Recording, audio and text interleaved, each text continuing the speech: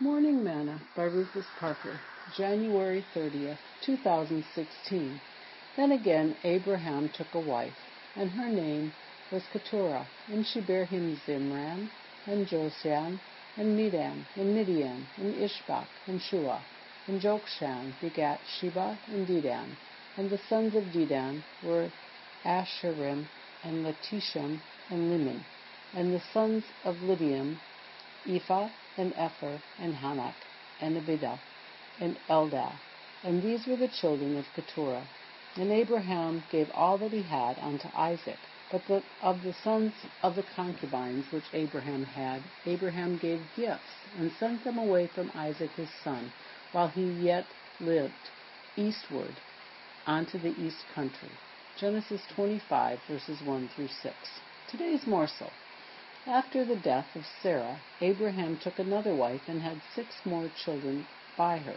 The Bible says that he gave gifts to them, and sent them away from Isaac his son, while he yet lived, eastward unto the east country.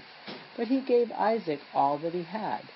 Paul told the church at Ephesus, "There is one body and one Spirit, even as you are all called in one hope of your calling, one Lord, one faith, one baptism, one God and Father of all, who is above all, and through all, and in you all. But unto every one of us is given grace according to the measure of the gift of Christ. Wherefore he saith, when he ascended up on high, he led captivity captive, and gave gifts unto men." Ephesians 4, verses 4 through 8. Many people have giftings, talents, and abilities from God, but it doesn't mean that he's given them all. Abraham had many sons, but only Isaac was by promise. Therefore, he received everything his father had.